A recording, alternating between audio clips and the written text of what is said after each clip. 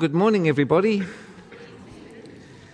As you may be aware, you are sitting in a Christian church. That is both good and important. As some of you may be aware, you're also sitting in an Anglican church. That is not so good and not so important, but it's still somewhat good and somewhat important.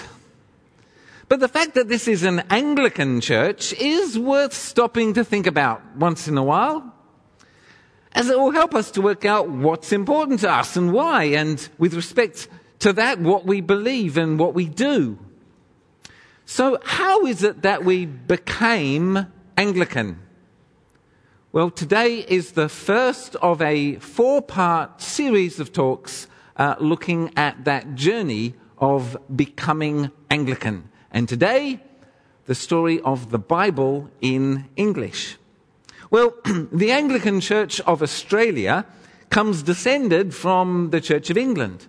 And technically, we are still a part of the Church of England, or in communion with the Church of England, insofar as the Archbishop of Canterbury, this guy here, the Archbishop of Canterbury is my boss's boss's boss. And humanly speaking, his boss is the Queen. Thank you, Queen Elizabeth II. So Queen Elizabeth II is my boss's boss's boss's boss. The Church of England is a product of the Reformation. The Church of England is a Protestant, Reformed, or Bible-believing church. But the story of what was happening in England during those Reformation years is its own story. A story that's actually very different to the story of the European Reformation that we looked at last year. Now, you may have heard about King Henry VIII, known to his close friends as Harry, and you may have heard of his 6 wives. He split England from the Roman Catholic Church, which is based in Rome and headed up by the Pope, because the Pope wouldn't allow him to do what he wanted to do, which was to get a divorce from wife number 1, that was Catherine of Aragon, in order to marry who would become wife number 2, Anne Boleyn. Well, more of that next week. But what was England like in those days? What was the faith and practice of English people like around the time that Harry was born in 1491? Well, the England that Harry was born in had been a Christian country for many, many centuries.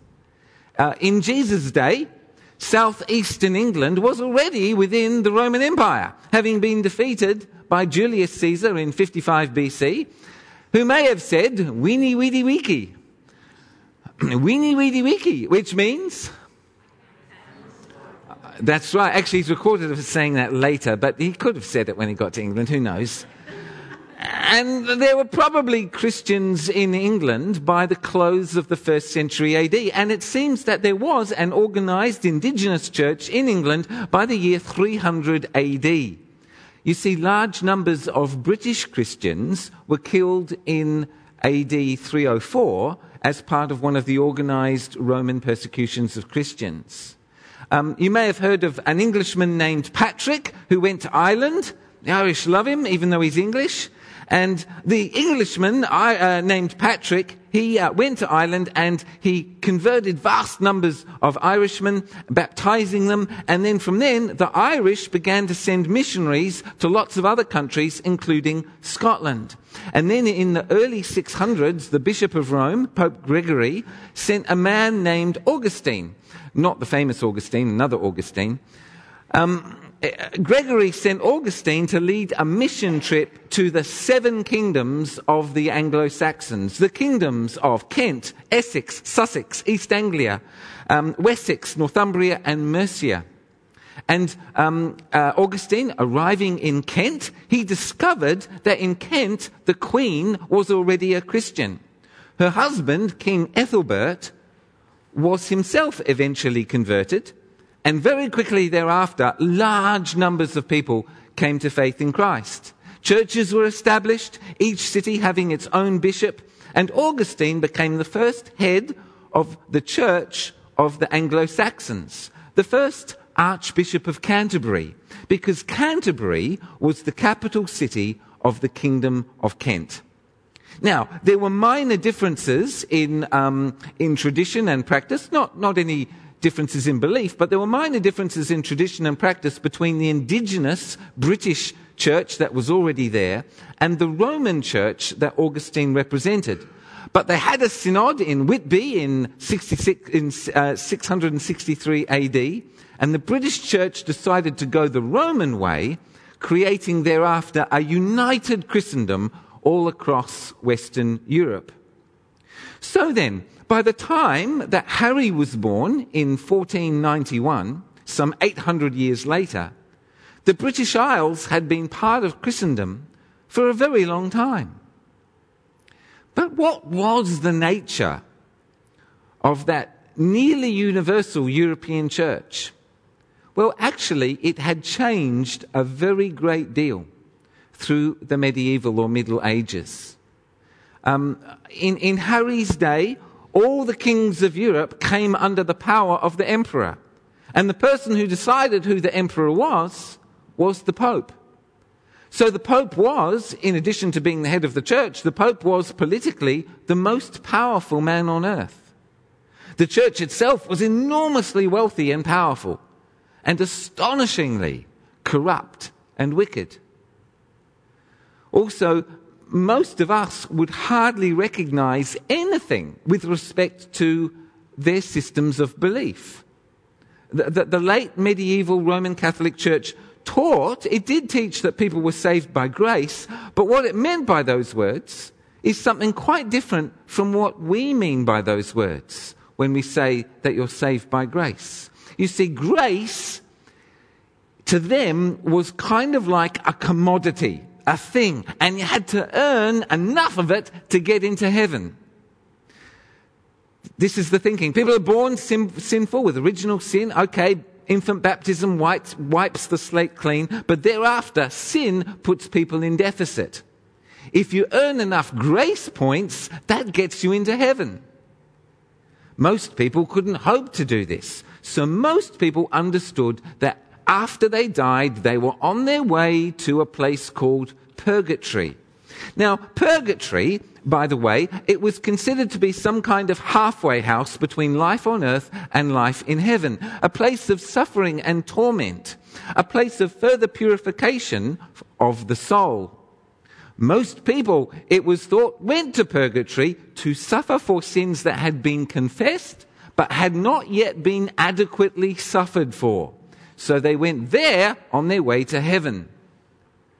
And most people imagined that their dead relatives were actually in purgatory. So how could you earn grace points? Well, you earned grace points by going to Mass, which is what they called Holy Communion. You could go to Mass and earn grace points that way, or you could go on pilgrimages to visit holy sites, or you could earn grace points by giving money to the church. The church, it was understood, was kind of like God's bank. Grace could be transferred between accounts because some people had a merit of grace, which is very handy. And this transfer of grace, electronic grace transfer, if you like, was mediated through the church, and in particular through the Pope, who, as St. Peter's successor as Bishop of Rome, held the keys of heaven. So you could put grace directly into your own account by buying something called an indulgence. We looked at that a little bit last year. When you prayed to Mary or to some other hero of the faith, and as recognized by the popes. And these heroes were called saints. These people were nice people in heaven who, on the basis of exemplary lives, had a huge bank balance of surplus merit or grace. And they could put in a good word with you, with God. So you didn't pray to Jesus, you didn't pray to the Father, you prayed to saints or Mary. Now, to the late medieval Roman Catholic Church, the Mass, which is what they called Holy Communion, the Mass was central to everything. This was the thing that generated new grace. Just like supercomputers today in China are doing something, I've got no idea what, but I know that they're doing something that generates more Bitcoin. So in the same way, the Mass in a late medieval Roman Catholic Church generated new grace. I don't know how, but it did. Grace that could be distributed around the church. The Mass itself was intricate and detailed in all of its sounds and smells and traditions, but there were two ideas that were fundamental. Two ideas. Firstly, Roman Catholics believed then, and in fact continue to believe today, that during the Mass, the bread and wine of Holy Communion became in reality the real body and the real blood of Jesus Christ. That idea is called transubstantiation. In fairness to the Roman Catholics, this idea is probably very, very ancient, going back to the early church. However, this idea, which is ultimately not biblical, this idea carries with it the idea that during Holy Communion, it is right and proper to literally worship the bread and wine, because that's Jesus right there. And in actual fact, to this day, in Anglican churches in Perth, it's traditional for the priest, that's me, to eat up all of the bread and the wine at the end of Holy Communion. That's traditional even today, so that Romanish people don't sneak in, steal it in order to worship it. That's why you'll see in some Anglican churches the priests consume all of the bread and all of the wine. I don't do that. I can't do that. But that's why it's still done today in some Anglican churches, even here in Perth. The second thing that Roman Catholics believed then and continue to believe today is that the Mass is a symbolic re-crucifixion of Jesus. To quote a modern Catholic author, quote, "The Mass is the renewal and perpetuation of the sacrifice of the cross in the sense that it offers Jesus anew to God," unquote. That's why in Roman Catholic churches, the language of this kind of stuff, it's all sacrificial. The communion table is called an altar. What is an altar? Well, an altar is a pile of rocks on which you kill an animal. What is a priest? A priest is someone who kills an animal on your behalf in order to appease the gods. So that's why the language of Holy Communion is so sacrificial in a Roman Catholic church. Well, this is why in the late medieval Roman Catholic church and practice, the Mass was the center of everything. It was the center of worship. It was the focus of the church because it was the place where you met Jesus and the place where you both made and received grace. So it was incredibly important then. But there were, of course, people around who realized that all of these thoughts, and even the thinking behind these thoughts, had almost no resemblance whatsoever to what the New Testament was talking about. Now, a third thing about the Mass, and the significance of this will emerge, a third thing was that the entire service was conducted in Latin. Now, throughout the Middle Ages and into the early Renaissance, the only Bible that people had access to, if indeed you did have access to a Bible, the only Bible you had access to was a Latin translation called the Vulgate, from the Latin Versio Vulgata or Versio Vulgata, in other words, the commonly used version. And I guess they probably referred to it as the VV version. And given that in Latin you pronounce V's as W's, I guess they referred to it as the wee-wee version. And that's a joke for all the under fives and theologians in the audience. Well, the Vulgate was the work of a man named Jerome in and around 380 AD. And he translated the Vulgate, and it was the translation the church used universally for the next 1,100 years. And for all of those years, Latin had served Europe really well as an international language, the lingua franca, the one common language across Europe that everybody spoke. It was the language of trade and business. It was the language of academia. It was the language of diplomacy. And it was, of course, the language of the church. The problem was that uneducated people didn't understand it. And actually, most people were uneducated. Peasants. Most peasants couldn't read. They were illiterate. It's actually pretty hard for us to understand what the world would have been like back then, because so many of the ideas that we take for granted just hadn't come into existence yet. And it's an easy thing to say that knowledge is power. But the thing about education is that it is so much more than giving people just information. Education is teaching people how to process information so as to think, and how to think for yourself. Knowledge is not power if knowledge is simply defined as information.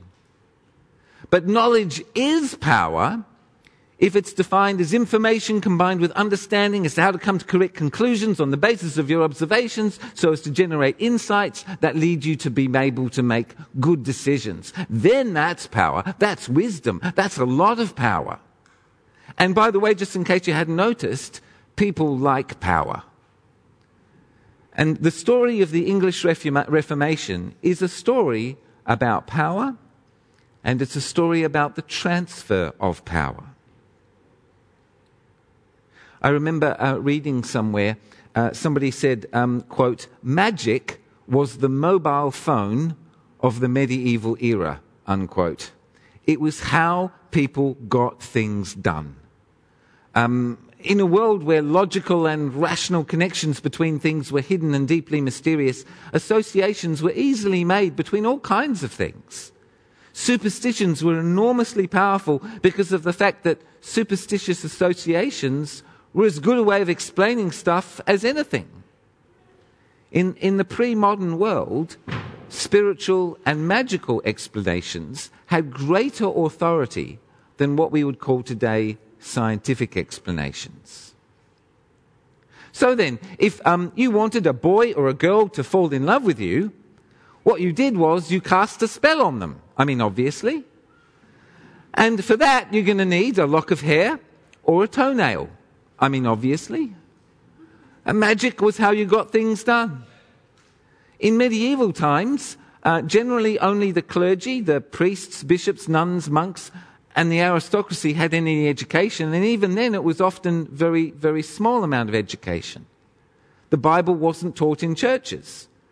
It was possibly read, but it wasn't really taught. And when it was taught, they used pictures.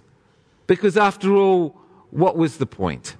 According to the thinking, I mean, putting the Bible in the hands of ordinary believers would have been like giving an iPad to a bandicoot. It would have been like giving an Apple Watch to me. But in late medieval times, as Europe grew more and more prosperous and city-centered, literacy and education became more and more common. And if you were here last year and you remember about Martin Luther, you remember that although he was of peasant stock, he had a university education. He was qualified as a lawyer, and later on he earned his PhD. So education's expanding at this point in history. And that's because of an astonishing invention, 1439, the invention of the printing press, the Gutenberg press. 54 years before Harry is born. And it's an invention that went viral. Suddenly, huge numbers of people, the entire middle class, could afford books, and everyone could afford a pamphlet. Now, pamphlets, by the way, they were the social media of their age. Facebook and YouTube and Twitter all rolled into one. If there was somebody handing out pieces of paper, then you grabbed one. It was a pamphlet. You didn't ignore that. Pamphlets was how you knew stuff. And pamphlets was how you knew new stuff. And pamphlets was how you knew the new stuff that those in power didn't want you to know. Pamphlets were exciting. Junk mail, who'd have thought? Unsurprisingly then, the late medieval period saw a movement of people who all felt, hey, we need to put the Bible into the hands of ordinary believers. And we need to do that in the vernacular, in the ordinary language of ordinary believers. That's what we need to do. And one such person was John Wycliffe in England, who translated the Vulgate into Middle English in 1382. And his timing, as it would turn out, was not good. Well, John Wycliffe was born in the 1320s and he died in 1384, more than a century before Harry was born. He was a theologian and a priest, and he worked as a seminary professor at the University of Oxford. As a university professor, he vociferously attacked the self-indulgent and privileged lifestyles of the clergy, and he attacked many of the church doctrines. In 1382, he published a translation of the Bible from the Vulgate, from Latin into the English of his day, which we now call Middle English. And he rapidly gained a strong following, and his followers were called Lollards. Now, Lollard was a word technically that meant somebody who couldn't read Latin, but it was a term of derision. Oh, you Lollard! You thickie! Can't even read Latin! Well, John Wycliffe and the Lollards had four main beliefs. They opposed pilgrimages. They opposed praying to and worshipping the saints. They denied the doctrine of transubstantiation, and they demanded that an English language translation of the Bible be made widely available. And John Wycliffe was clear, just as Martin Luther would be clear a century and a half later. John Wycliffe was clear that the Bible, not the Pope, was the final authority on all matters of faith and doctrine. Well, initially, the University of Oxford, as well as a small handful of nobility, they sheltered Wycliffe and the Lollards on the grounds of academic freedom. But as I said, the timing of Wycliffe's Bible was not good. You see, in 1381, the year before, there was a peasants' revolt, a big peasants' revolt right across England. A major uprising of peasants against their feudal overlords across large swathes of England. And although John Wycliffe and the other Lollards opposed the revolt, the association between Lollardy and this new social unrest seemed very clear in the minds of the established powers. And whatever protection the Lollards enjoyed quickly evaporated. And if you understand the times, it's not difficult to see the connection. In the medieval world and in the church of that time, the idea of people thinking for themselves was anathema. You believed what you were told to believe. And to oppose the thinking of the church, to contradict the Pope, was unthinkable. It would be literally the end of the world as we knew it. You see, if people held the Pope to account, then they'd hold kings to account. And what would that end in? It would end in violence and bloodshed and disorder and chaos. And everybody knew where violence and bloodshed and chaos and disorder comes from. That's the work of Satan. That's what Satan wants. What God wants is peace and order and hierarchy and submission and obedience. In that was safety. So all this Lollardy stuff, this must be from the devil.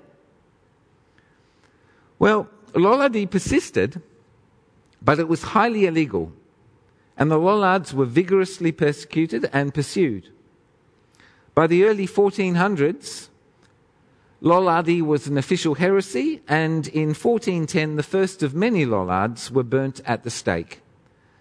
And I understand that was not a good way of going. From that time on, the punishment, and this would persist for a couple of centuries, for that time on, the punishment for being found in possession of any portion of Scripture in English was death. So if you're in possession of any portion of the Holy Scriptures in English, you're doing something that would have got you the death penalty for a couple of centuries. Well, we jump forward in time by 125 years to the year 1535. Harry has been king for 26 years. In the previous year, 1534, Martin Luther in Germany has just published the Bible in ordinary German. Not from the Vulgate, but rather from the original Greek and Hebrew Testaments.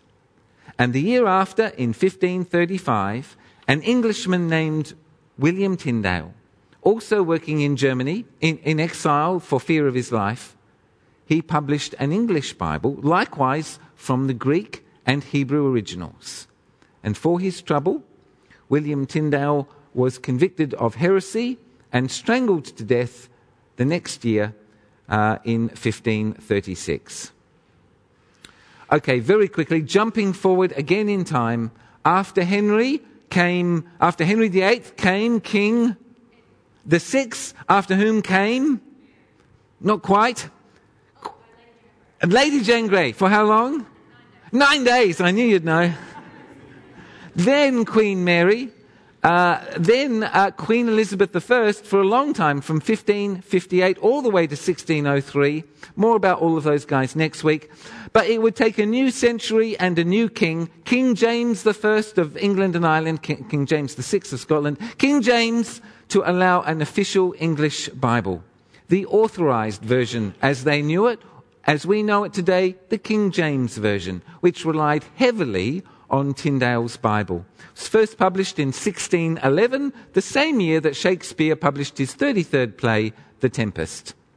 So, we've gone this morning from 55 BC up to 1611 AD. That's 1,666 years of British history. You may be asking yourself, what's the point? Very good question. Actually, there are many good points that could be made. I'm going to try to make one point. Last year, when I spoke on Martin Luther, I spoke about the spiritual importance of reading our Bibles and praying every day. In fact, the importance of that cannot be overstated. Reading our Bibles and praying every day keeps us connected to God through Jesus Christ, his Son. And staying close to God is simply the most important thing in life. But rather than rehearsing that message that I gave last year, I'd like to say something slightly different today about the importance of reading the Bible and praying every day. Now, that thing is this. All things considered, it is a miracle of God that we're legally allowed to read the Bible privately and publicly, together or by ourselves, in our own language. It's a miracle because it enables people to learn something that leaders and governors have often gone out of their way to prevent people from being able to do. And that thing is the subtle art of thinking for yourself. Now, you might think that fish oil is good for your brain, and actually it is. But I am here today to tell you that the Bible is the best imaginable food for your brain. It will teach you to think, not just to know, but to think critically, to balance arguments and ideas, and to make right judgments for yourself as you're walking hand in hand with Christ. This is because as we devote ourselves to hear, read, mark, learn, and inwardly digest the Holy Scriptures, to quote an English bishop named Thomas Cranmer, as we do this, we grapple with a text that is designed by God to exercise our minds. It is very easy to understand, and it is very hard to understand. It means what it says. But you know, actually, it doesn't mean what it says. It means what it means. It is not a rule book to be memorized and slavishly followed. Rather, it is a contextual document that was written for other people.